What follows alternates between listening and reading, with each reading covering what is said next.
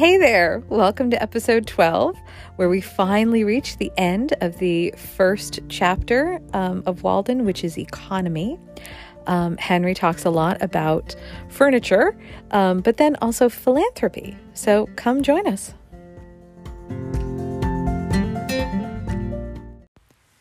My furniture, part of which I made myself, and the rest, cost me nothing, of which I have not rendered an account, consisted of a bed, a table, a desk, 3 chairs, a looking glass 3 inches in diameter, a pair of tongs and andirons, a kettle, a skillet, and a frying pan, a dipper, a wash bowl, 2 knives and forks, 3 plates, 1 cup, 1 spoon, a jug for oil, a jug for molasses, and a japanned lamp. None is so poor that he need sit on a pumpkin. That is shiftlessness. There is plenty of such chairs as I like best in the village garrets to be had for taking them away. Furniture! Thank God I can sit and I can stand without the aid of a furniture warehouse. What man but a philosopher would not be ashamed to see his furniture packed in a cart and going up a country exposed to the light of heaven and the eyes of men, a beggarly account of empty boxes? That is Spaulding's furniture. I could never tell from inspecting such a load whether it belonged to a so-called rich man or poor one. The owner always seemed poverty-stricken. Indeed, the more you have of such things, the poorer you are. Each load looks as if it contained the contents of a dozen shanties, and if one shanty is poor, this is a dozen times as poor. Pray, for what do we move ever but to get rid of our furniture, our exuvii, at last to go from this world to another newly furnished, and leave this to be burned? It is the same as if all these traps were buckled to a man's belt, and he could not move over the rough country where our lines are cast without dragging his trap. He was a lucky fox that left his tail in the trap. The muskrat will gnaw his 3rd leg off to be free. No wonder man has lost his elasticity. How often he's at a dead set. Sir, if I may be so bold, what do you mean by a dead set? If you are a seer, whenever you meet a man, you will see that all that he owns, aye, and much that he pretends to disown, behind him, even to his kitchen furniture and all the trumpery which he saves and will not burn, and he will appear to be harnessed to it and making what headway he can. I think that the man is at a dead set who has got through a knothole or gateway where his sledge load of furniture cannot follow him. I cannot but feel compassion when I hear some trig, compact-looking man, seemingly free, all girded and ready, speak of his furniture, as whether it is insured or not. But what shall I do with my furniture? My gay butterfly is entangled in a spider's web then. Even those who seem for a long while not to have any, if you inquire more narrowly, you will have some stored in somebody's barn. I look upon England today as an old gentleman who is traveling with a great deal of baggage, trumpery, which has accumulated from long housekeeping, which he has not the courage to burn. Great trunk, little trunk, bandbox, and bundle. Throw away the first 3 at least. It would surpass the powers of a well man nowadays to take up his bed and walk, and I should certainly advise a sick one to lay down his bed and run. When I have met an immigrant tottering under a bundle which contained his all, looking like an enormous wen which had grown out of the nape of his neck, I've pitied him, not because that was his all, but because he had all that he could carry. If I have got to drag my trap, I will take care that it be a light one, and do not nip me in the vital part. But perchance it would be wisest never to put one's paw into it. I would observe, by the way, that it cost me nothing for curtains, for I have no gazers to shut out but the sun and moon, and I am willing that they should look in. The moon will not sour milk, nor taint meat of mine, nor will the sun injure my furniture or fade my carpet. And if he is sometimes too warm a friend, I find it still better economy to retreat behind some curtain which nature has provided, than to add a single item to the details of housekeeping. A lady once offered me a mat, but as I had no room to spare within the house, nor time to spare within it or without to shake it, I declined it, preferring to wipe my feet on the sod before my door. It is best to avoid the beginnings of evil. Not long since, I was present at the auction of a deacon's effects, for his life had not been ineffectual. The evil that men do lives after them. As usual, a great proportion was trumpery, which had begun to accumulate in his father's day. Among the rest was a dried tapeworm. And now, after lying half a century in his garret and other dust holes, these things were not burned. Instead of a bonfire or purifying destruction of them, there was an auction or increasing of them.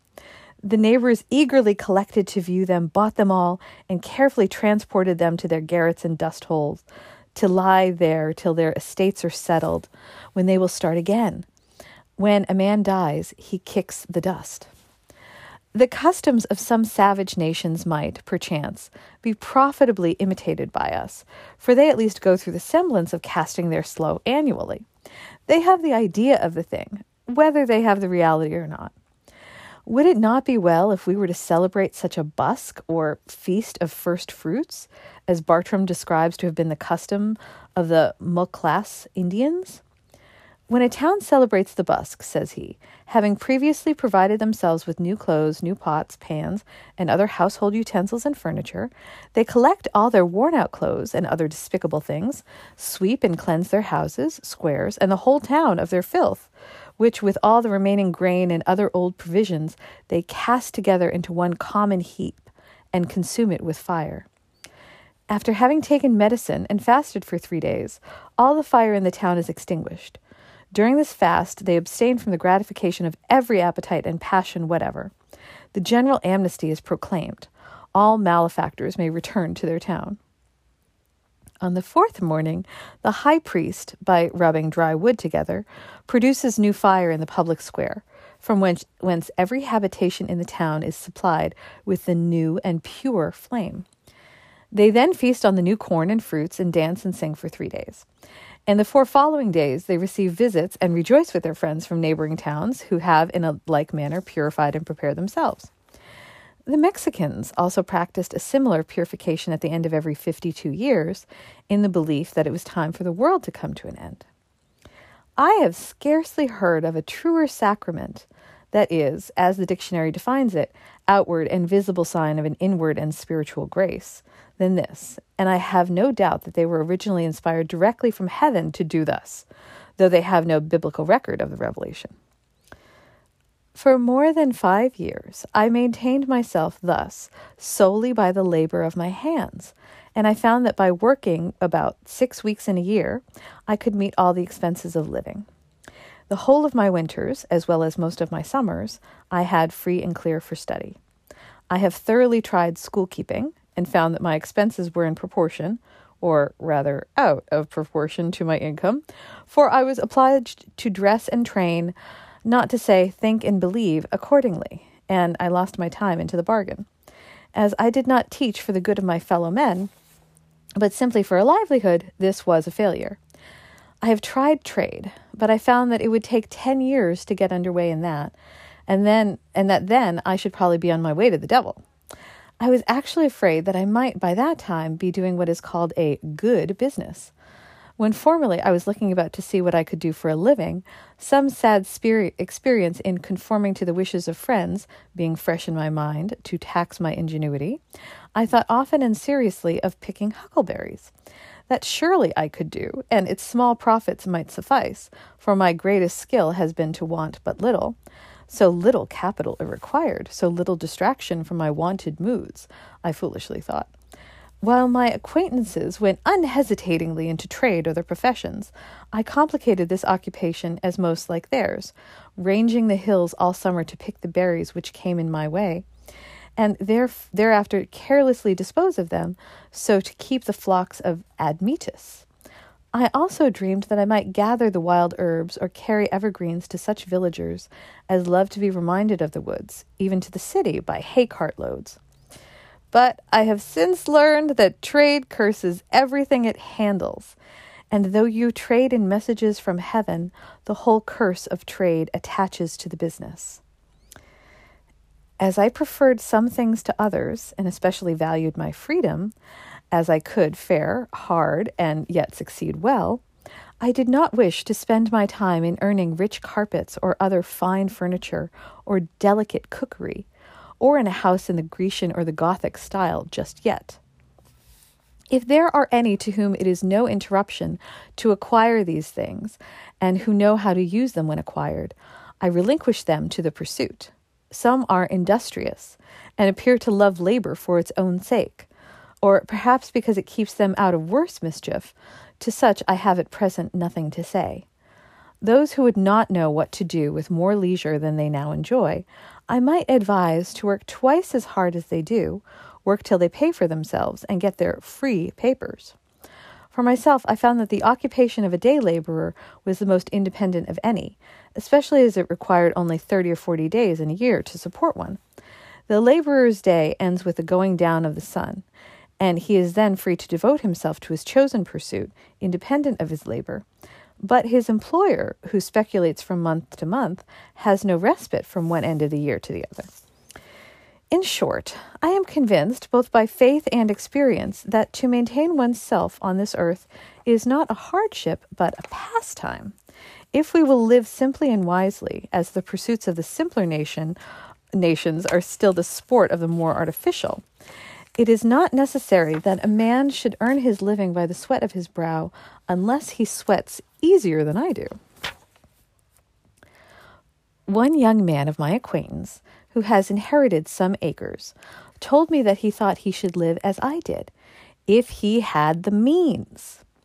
I would not have anyone adopt my mode of living on any account, for besides that before he had fairly learned it, I may have found out another for myself. I desire that there may be as many different persons in the world as possible, but I would have each one be very careful to find out and pursue his own way, and not his father's or his mother's or his neighbor's instead. The youth may build or plant or sail, only let him not be hindered from doing that which he tells me he would like to do. It is by a mathematical point only that we are wise, as the sailor or the fugitive slave keeps the pole star in his eye, but that is sufficient guidance for all our life. We may not arrive at our port within a calculable period, but we would preserve the true course. Undoubtedly, in this case, what is true for one is truer still for 1,000, as a large house is not proportionally more expensive than a small one, since one roof may cover, one cellar underlie, and one wall separate several apartments. But for my part, I prefer the solitary dwelling. Moreover, it will commonly be cheaper to build the whole yourself than to convince another of the advantage of the common wall. And when you have done this, the common partition, to be much cheaper, must be a thin one, and that other may prove a bad neighbor, and also not keep his side in repair. The only cooperation which is commonly possible is exceedingly partial and superficial, and what little true cooperation there is as if it were not, being a harmony inaudible to men. If a man has faith, he will cooperate with equal faith everywhere. If he has not faith, he will continue to live like the rest of the world, whatever company he is joined to. To cooperate in the highest as well as the lowest sense means to get our living together.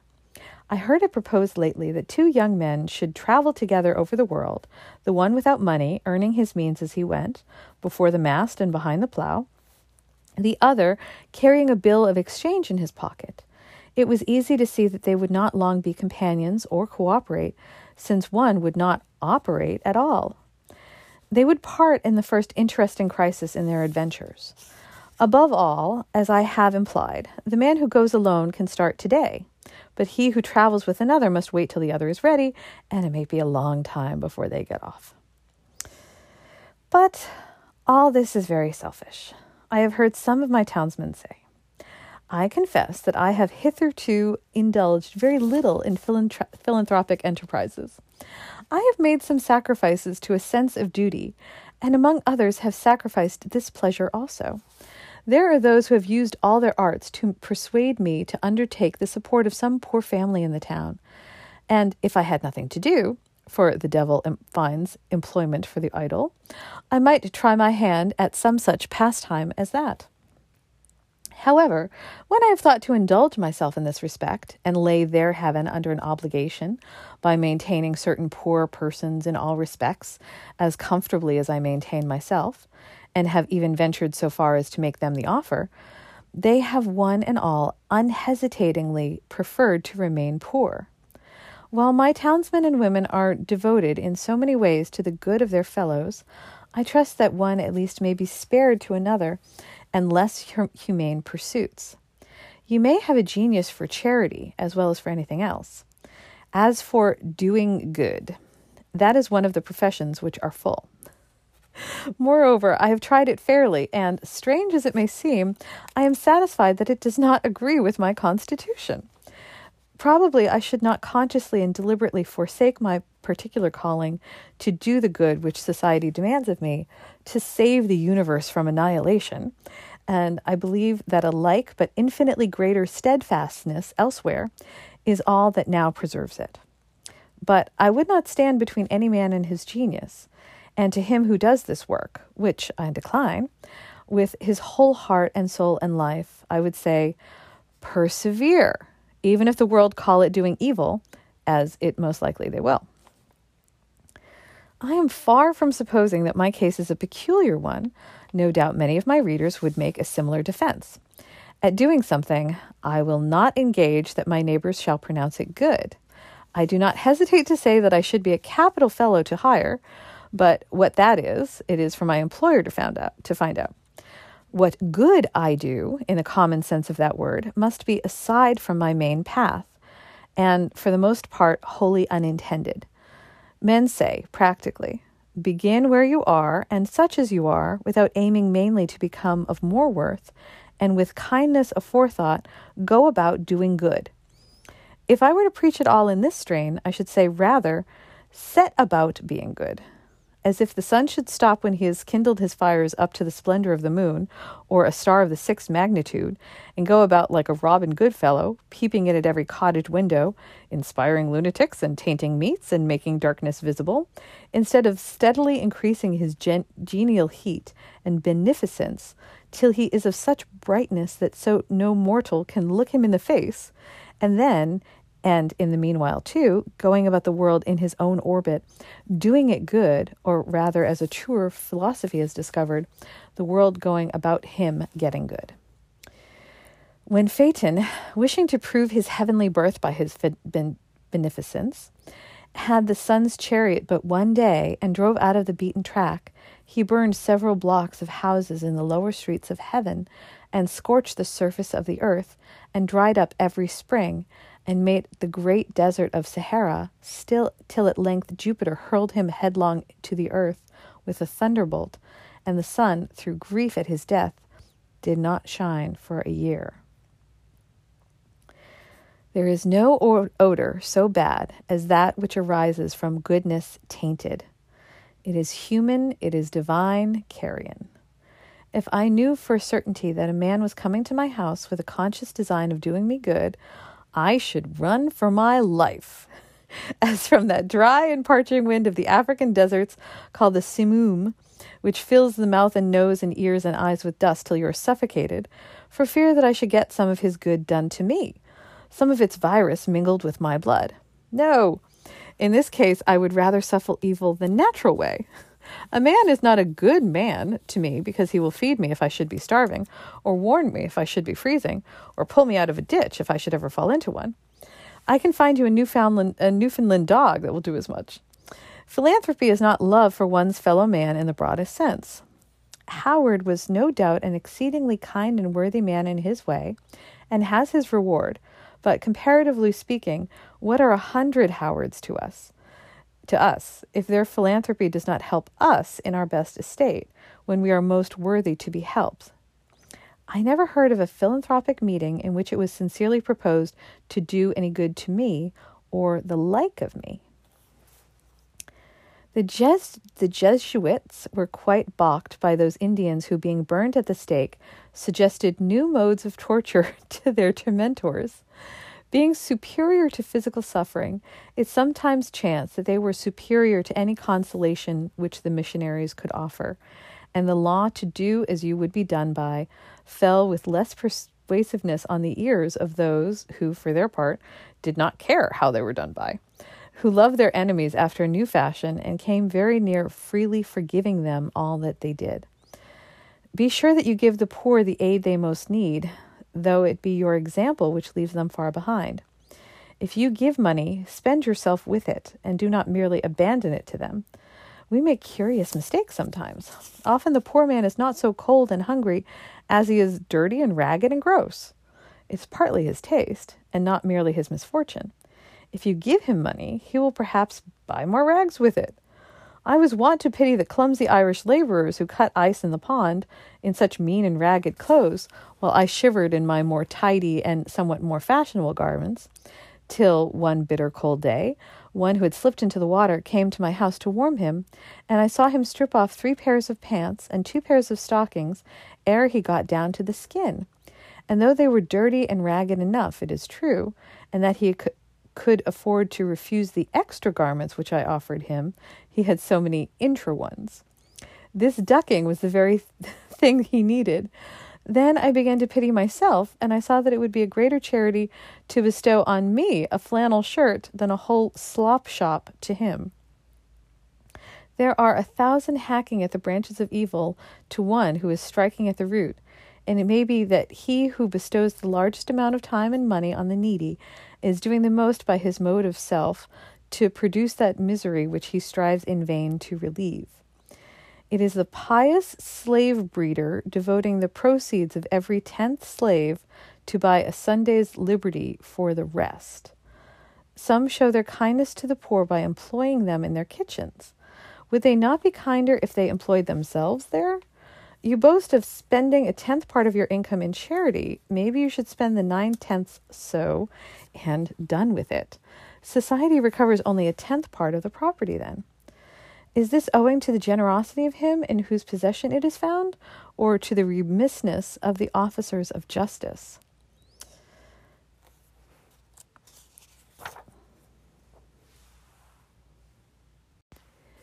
Philanthropy is almost the only virtue which is sufficiently appreciated by mankind. Nay, it is greatly overrated, and it is our selfishness which overrates it. A robust poor man, one sunny day here in Concord, praised a fellow townsman to me, because, as he said, he was kind to the poor, meaning himself. The kind uncles and aunts of the race are more esteemed than its true spiritual fathers and mothers. I once heard a reverend lecturer on England, a man of learning and intelligence, after enumerating her scientific, literary, and political worthies, Shakespeare, Bacon, Cromwell, Milton, Newton, and others, speak next of her Christian heroes, whom, as if his profession required it of him, he elevated to a place far above all the rest, as the greatest of the great. They were Penn, Howard, and Mrs. Fry. Everyone must feel the falsehood and cant of this. The last were not England's best men and women, only, perhaps, her best philanthropists. I would not subtract anything from the praise that is due to philanthropy, but merely demand justice for all who by their lives and works are a blessing to mankind. I do not value chiefly a man's uprightness and benevolence, which are, as it were, his stems and leaves. Those plants of whose greenness withered we make herb tea for the sick, serve but a humble use, and most are employed by quacks. I want the flower and fruit of a man, that some fragrance be wafted over from him to me, and some ripeness flavor our intercourse. His goodness must not be a partial and transitory act, but a constant superfluity, which costs him nothing and of which he is unconscious. This is a charity which hides a multitude of sins. The philanthropist too often surrounds mankind with the remembrance of his own cast-off griefs as an atmosphere, and calls it sympathy. We should impart our courage and not our despair, our health and ease and not our disease, and take care that this does not spread by contagion. From what southern plains comes up the voice of wailing? Under what latitudes reside the heathen to whom we could send light? Who is that intemperate and brutal man whom we would redeem? If anything ail a man so that he does not perform his functions, as if he have a pain in his bowels even, for that is the seat of sympathy, he forthwith sets about reforming the world. Being a microcosm himself, he discovers, and it is a true discovery, and he is the man to make it, that the world has been eating green apples. To his eyes, in fact, the globe itself is a great green apple, which there is danger awful to think of that the children of men will nibble before it is ripe. And straightway his drastic philanthropy seeks out the Esquimau and the Patagonian, and embraces the populous Indian and Chinese villages. And thus, by a few years of philanthropic activity, the powers in the meanwhile using him for his own ends, no doubt he cures himself of this dyspepsia. The globe acquires a faint blush on one or both of its cheeks, as if it were beginning to be ripe, and life loses its crudity, and it is once more sweet and wholesome to live. I never dreamed of any enormity greater than I have committed. I never knew, and I never shall know, a worse man than myself. I believe that what so saddens the reformer is not his sympathy with his fellows in distress, but though he be the holiest Son of God, is his private ail. Let this be righted. Let the spring come to him, the morning rise over his couch, and he will forsake his generous companions without apology. My excuse for not lecturing against the use of tobacco is that I never chewed it. That is a penalty which reformed tobacco chewers have to pay. Though there are things enough I have chewed, which I could lecture against. If you should ever be betrayed into any of these philanthropies, do not let your left hand know what your right does, for it is not worth knowing. Rescue the drowning and tie your shoestrings. Take your time and set about some free labor.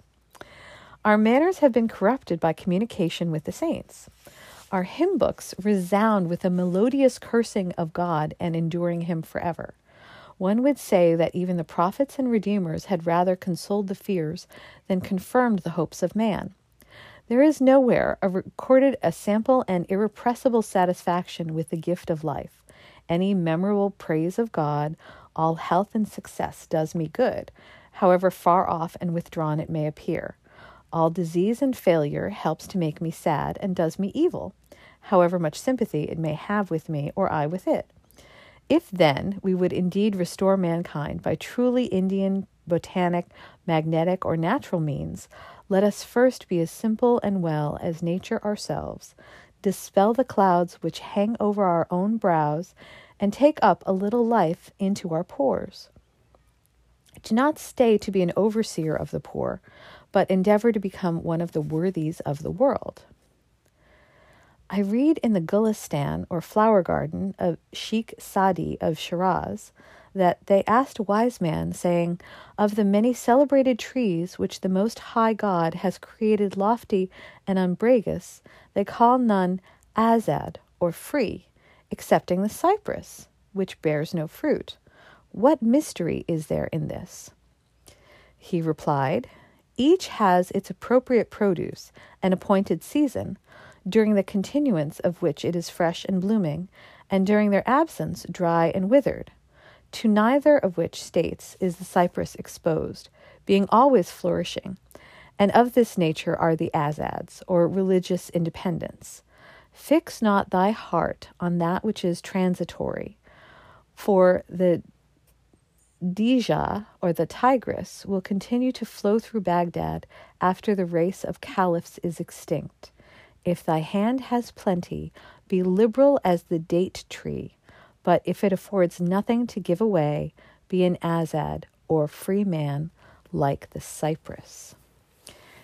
End of the economy chapter. Well, hello.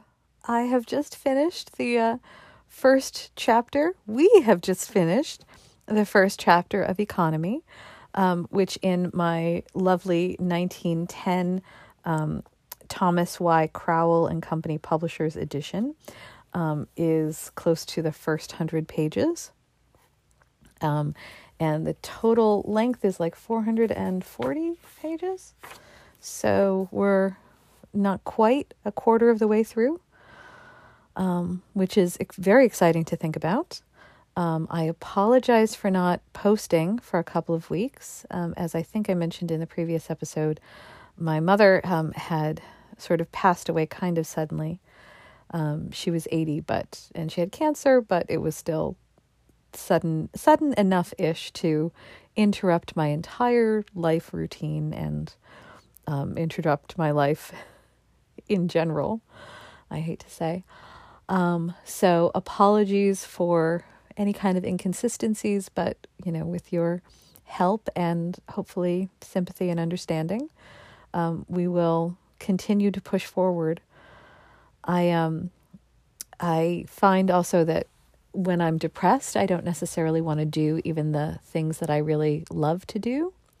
But I am actually trying to visit Walden on a regular basis, and also literally the pond, but also literally the book, because I find that both do bring me joy. And it's one of those things where I literally just have to show up, and then I'm going to be, I don't know, I want to say the word rejoiced or refueled, or I don't know. There's something life affirming and life and energy giving to me.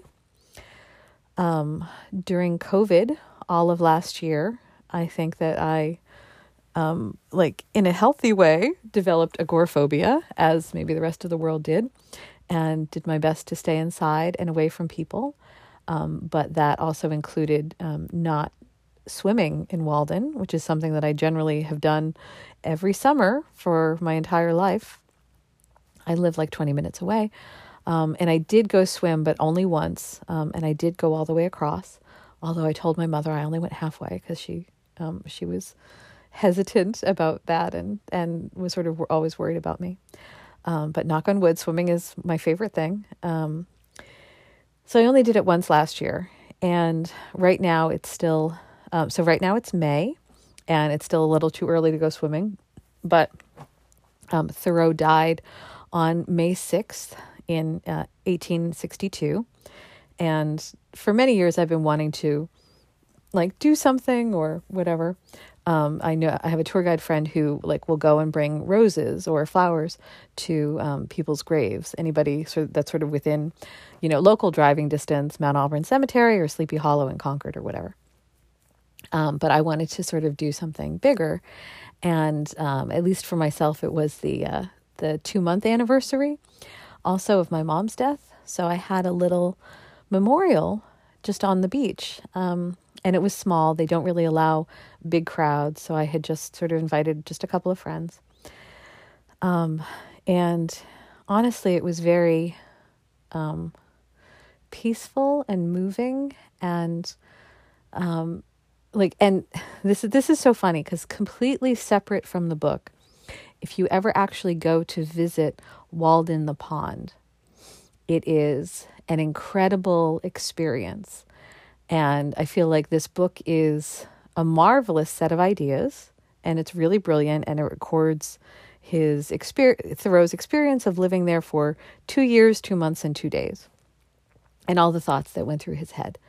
But I've been lucky to also experience the pond as my own thing, or its own thing. And so when I had a memorial sort of for my mother, it was sort of a celebration of the both of us going there during summers my whole life.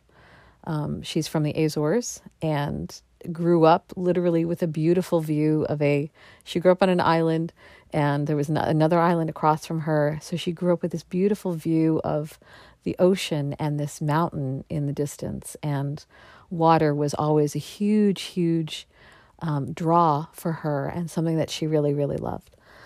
So, and also my father had died also kind of suddenly when I was 11 in a hospital. It was a very long, drawn out, horrible thing. And then he ended up dying of a medical error when he was in the hospital.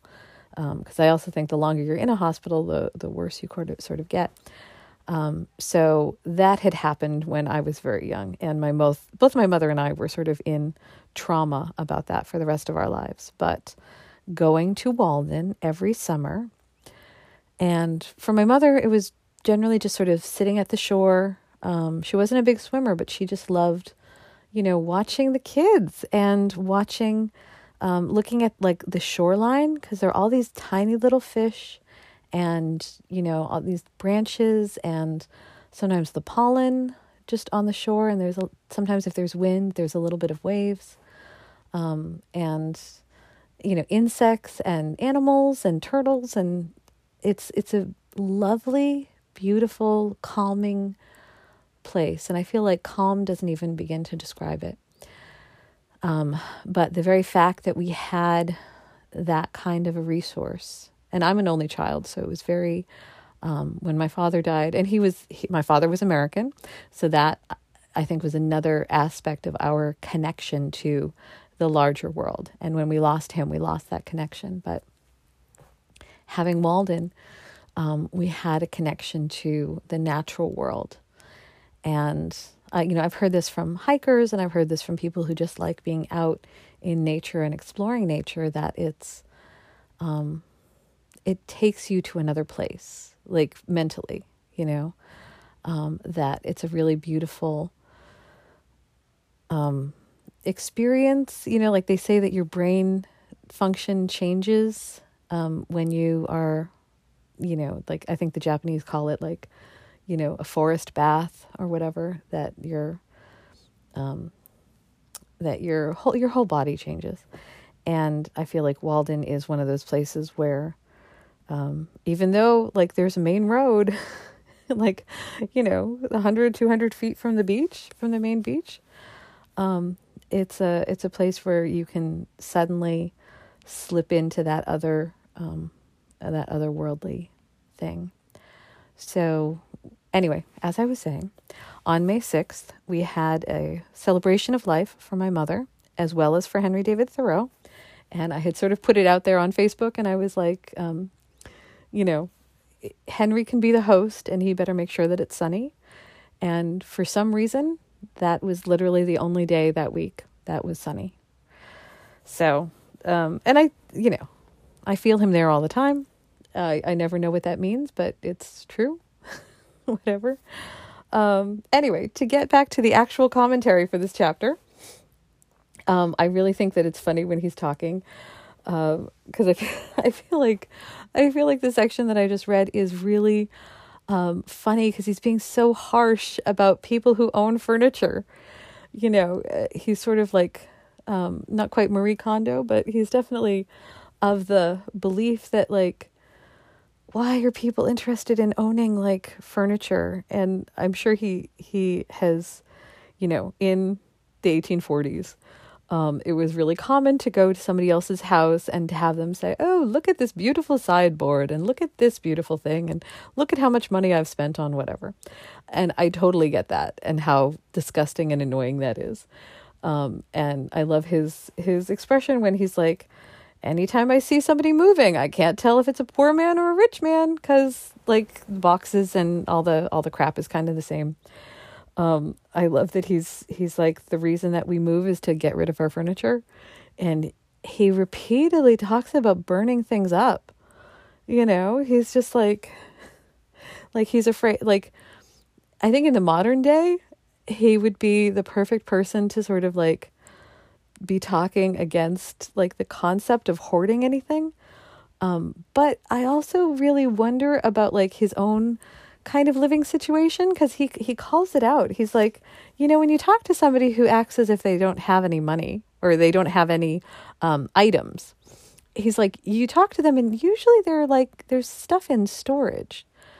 So he had been actually living with his family off and on, and sometimes living with the Emersons.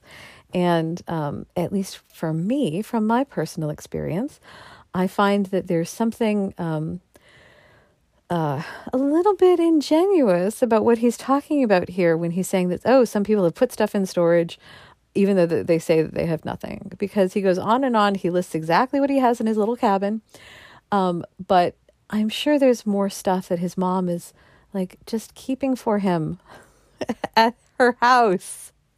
Like this is a really common thing. And frankly, if you ever had a chance to talk to him, if you meet him face to face, if you talk to his ghost, like you can sit down with him and sort of say, like, well, what did you mean about this chapter? And he's saying, oh, well, nobody should own anything. And then you can say, all right, so what about your journals? And then he would say, oh, well, my journals, they're a thing. And he would say, well, you kept your journals in a box. It's like, well, of course, I had to build a box, take care of my journals and whatever. So like all that stuff about like you have stuff and then you get more stuff and then you have stuff to keep the stuff in. I feel like that's a little bit, it's a little bit inconsistent, but again, he's also trying to argue for like simplicity. Let's just try to figure out what are the real basic needs. And then he goes into this whole thing of like I feel like he's trying a little too hard maybe to fit it in to the customs of some savage nations. He talks about a busk, the Feast of First Fruits, the custom of the Muklas Indians, where he talks about like them just burning everything, every so often, and another one where they burn something every, 52 years. And I think I think he's exaggerating to make a point, of course, as he usually does. But I also think that there's, he's exaggerating. There's stuff that you have. And so, for instance, a person living today, there's so much stuff available and our houses are just full of like stuff, like not even pens and pencils and things that, items that could be found in a house like his back in the day. There are just so many, like there are dollar stores, there's Walmart, there's CVS, there's Walgreens, million places where you can buy stuff. And then even if you have it, you might need to buy it again because you can't find it among all the other stuff that you own. Even if you're not a hoarder, this is one of the things about living in a modern society where sometimes it's easier to, buy another, stapler or whatever. If you can't find the stapler that you have somewhere, but, the kid borrowed it or, it's downstairs in the basement somewhere and you don't know where it is. So it's just things like that where that he's trying to be practical. He keeps trying to sort of make this point. But I just really wonder what his actual circumstances were like. 'Cause I can understand that you can reduce everything for 2 years and it's really lovely. And it actually gives you a sense of spaciousness and clarity and clean. And another part he talks about, like he had collected some rocks and then he noticed they were, collecting dust and he just threw them out the window. He was a collector. He collected specimens. He was constantly collecting scraps of paper and then writing things down. And also as a historian, you kind of wish he kept everything, and the Concord Museum actually was started by a guy who collected everything that people were essentially throwing out, or that people wanted to get rid of, right? Because Henry talks about somebody who died and then the auction, where people just bought everything up. They don't necessarily need these items, but somebody else had owned them. And, now they're things that exist in space that people do not want to burn up. I've certainly had friends who are in the aging process. They want to start giving things away, and I believe there's a Swedish term for it of trying to declutter your life, so that by the time you reach the end of life, you don't have any physical possessions, and that, you don't have to burden your family with all of the stuff that you have. And I'm certainly facing that situation. My mother having just died, I have inherited her lovely house that I had left all my stuff in. And, so now our possessions have essentially merged. So now I own everything, I guess. And as I'm trying to clear things out, I'm trying to figure out what's hers and what's mine and what can go out.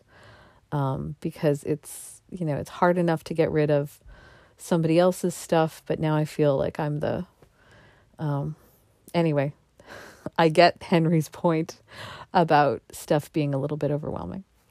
That's the point I wanted to make. And then he talks about jobs. And he casually mentions that he, for 5 years, he maintained himself thus solely by the labor of his own hands, found that by working 6 weeks in a year, he could meet all the expenses of living. And that's marvelous. And I think that the economic situation of the 1840s is very much different to the decade or the century that we find ourselves in.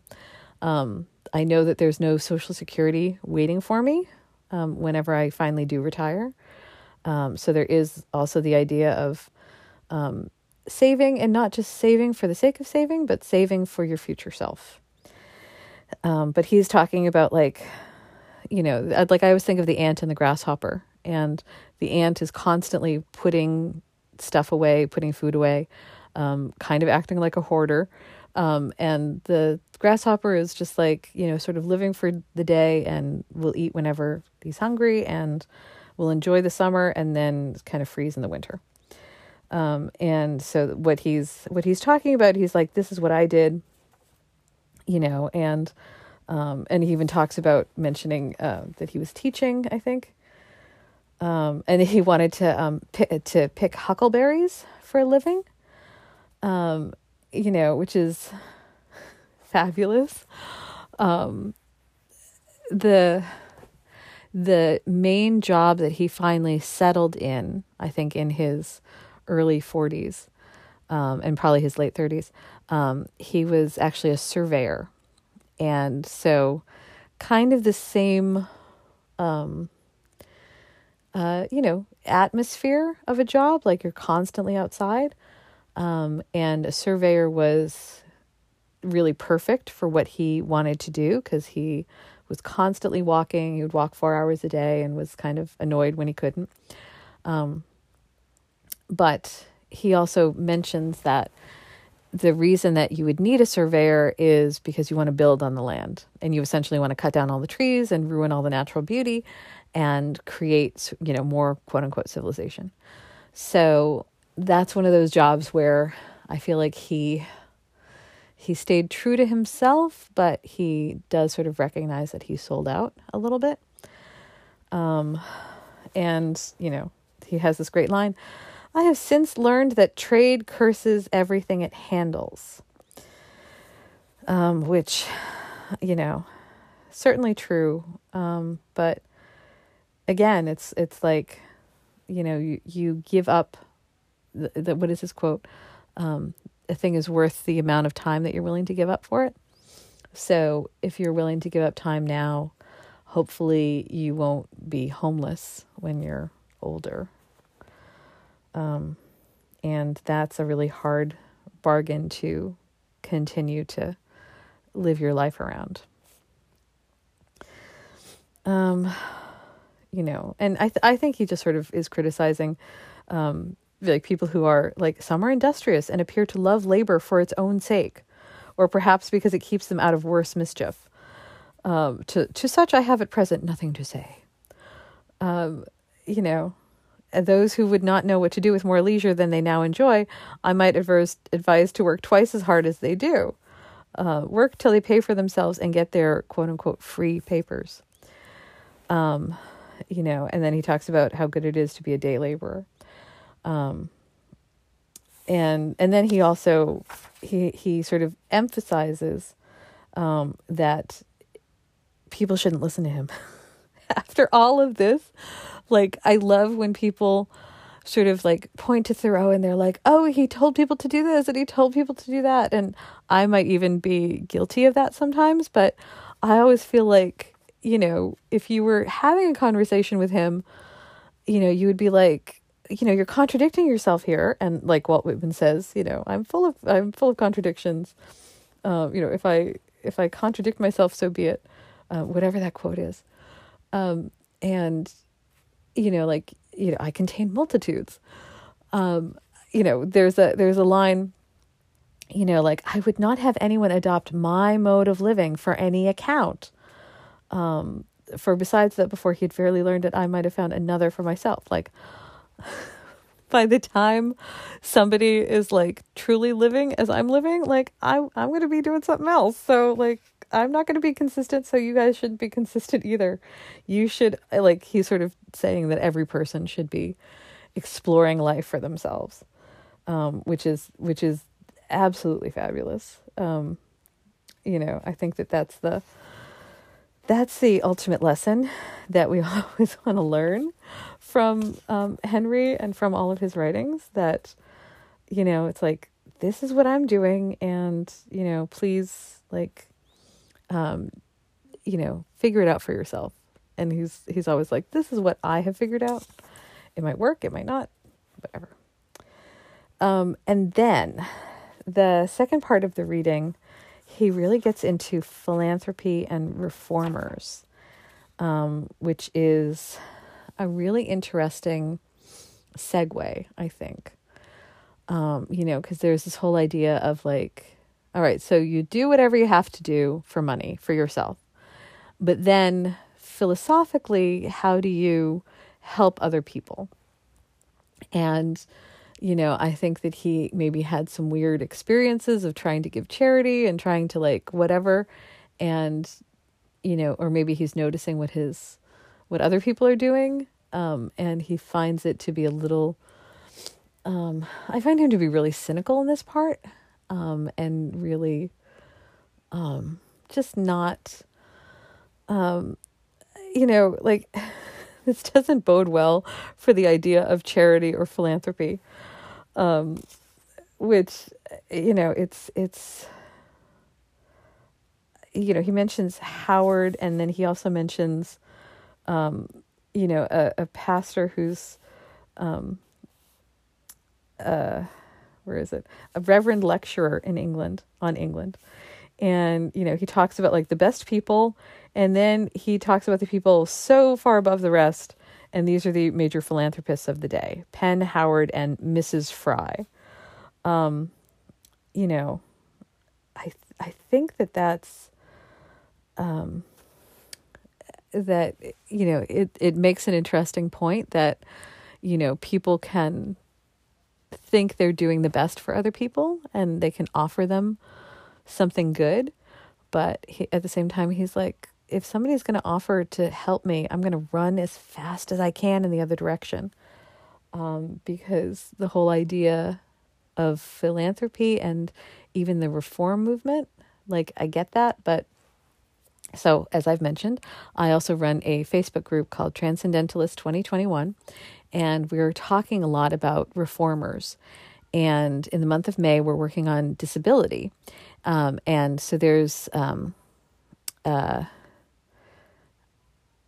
Samuel Ward Howe, who actually started the Perkins School for the Blind, which, or Samuel Gridley Howe. Am I confusing? One of them is his wife's father. So no, his father. Anyway, I'm sorry, I'm confusing these names. Look them up. The founder of the Perkins School for the Blind. Because there were a lot of people in the reform movement who were like really trying to, well, like honestly, trying to push the needle, trying to move the needle on institutions that kind of didn't exist, or the institutions that needed help. So things like mental hospitals were being created, and when I say this, I sort of mean like people were beginning to understand that not everybody should just be like thrown into jail all at once, because somebody like Margaret Fuller would visit the jail and she's like, yeah, so there are some people who are, prostitutes, and there are some people who have committed crimes. But then there are also people who are just, blind and quote unquote dumb and, not mentally healthy, and everybody's just sort of put together, and it makes them worse because it's like, it's a worse situation. So I feel like that things were extreme back then. and the reformers were trying to change things, and this is the same for the abolitionists and whatever, like just trying to move the needle to, improve the lot of mankind.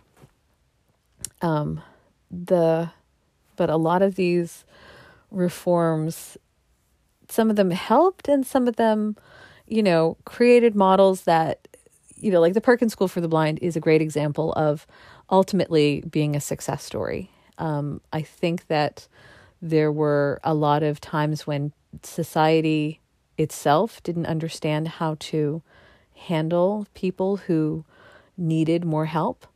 And I feel like reading this part of the chapter, you sort of see the argument of, who, like, should society be taking care of everybody in an institution? Is it the individual family that needs to sort of take care of their own? The whole idea of, like the cynical idea of, people trying to give charity, trying to do well, and not actually improving the lot of people who need help the most. He doesn't really offer any other solutions because there are people who do need help, and he, Thoreau is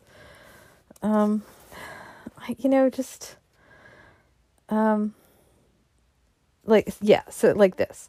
I believe that what so saddens the reformer is not his sympathy with his fellows in distress, but though he be the holiest son of God, is his private ail. So I feel like that's something that we still face today, where people are so distrustful of charities or social programs or like even big government, which is something that's sort of coming into fashion and coming into power a little bit more, of like, yeah, let's use our taxes to not only improve roads and highways, but like improve schools and improve daycare and improve care for the elderly, like all of that. But there's this, like the whole argument against it is, the people who are fighting for that are just trying to be pious. And at some point you have to say, well, like what if pious doesn't enter into it? Like what if people aren't doing it because they want to glorify themselves? Like what if genuinely people just want to help other people? How does that happen? And how can you institutionalize something good as opposed to like institutionalizing racism or, other things that are inherently difficult and laws that make life difficult for like whole groups of people. So I think that piece of economy is kind of an odd place for him to go, and an odd way for him to sort of end up this chapter. And then when he's talking about like the cypress tree, I think that's really interesting. If thy hand has plenty, be liberal as the date tree. I know a lot about the date tree because my name is Tamara. My name is Tammy Rose. But that comes from Tamara, which means the date, the fruit of the date tree, which is actually a palm tree. So I think I always feel like that's sort of like a private shout out from Henry directly to me. Anyway, thank you very much for listening, and I will see you on the next episode.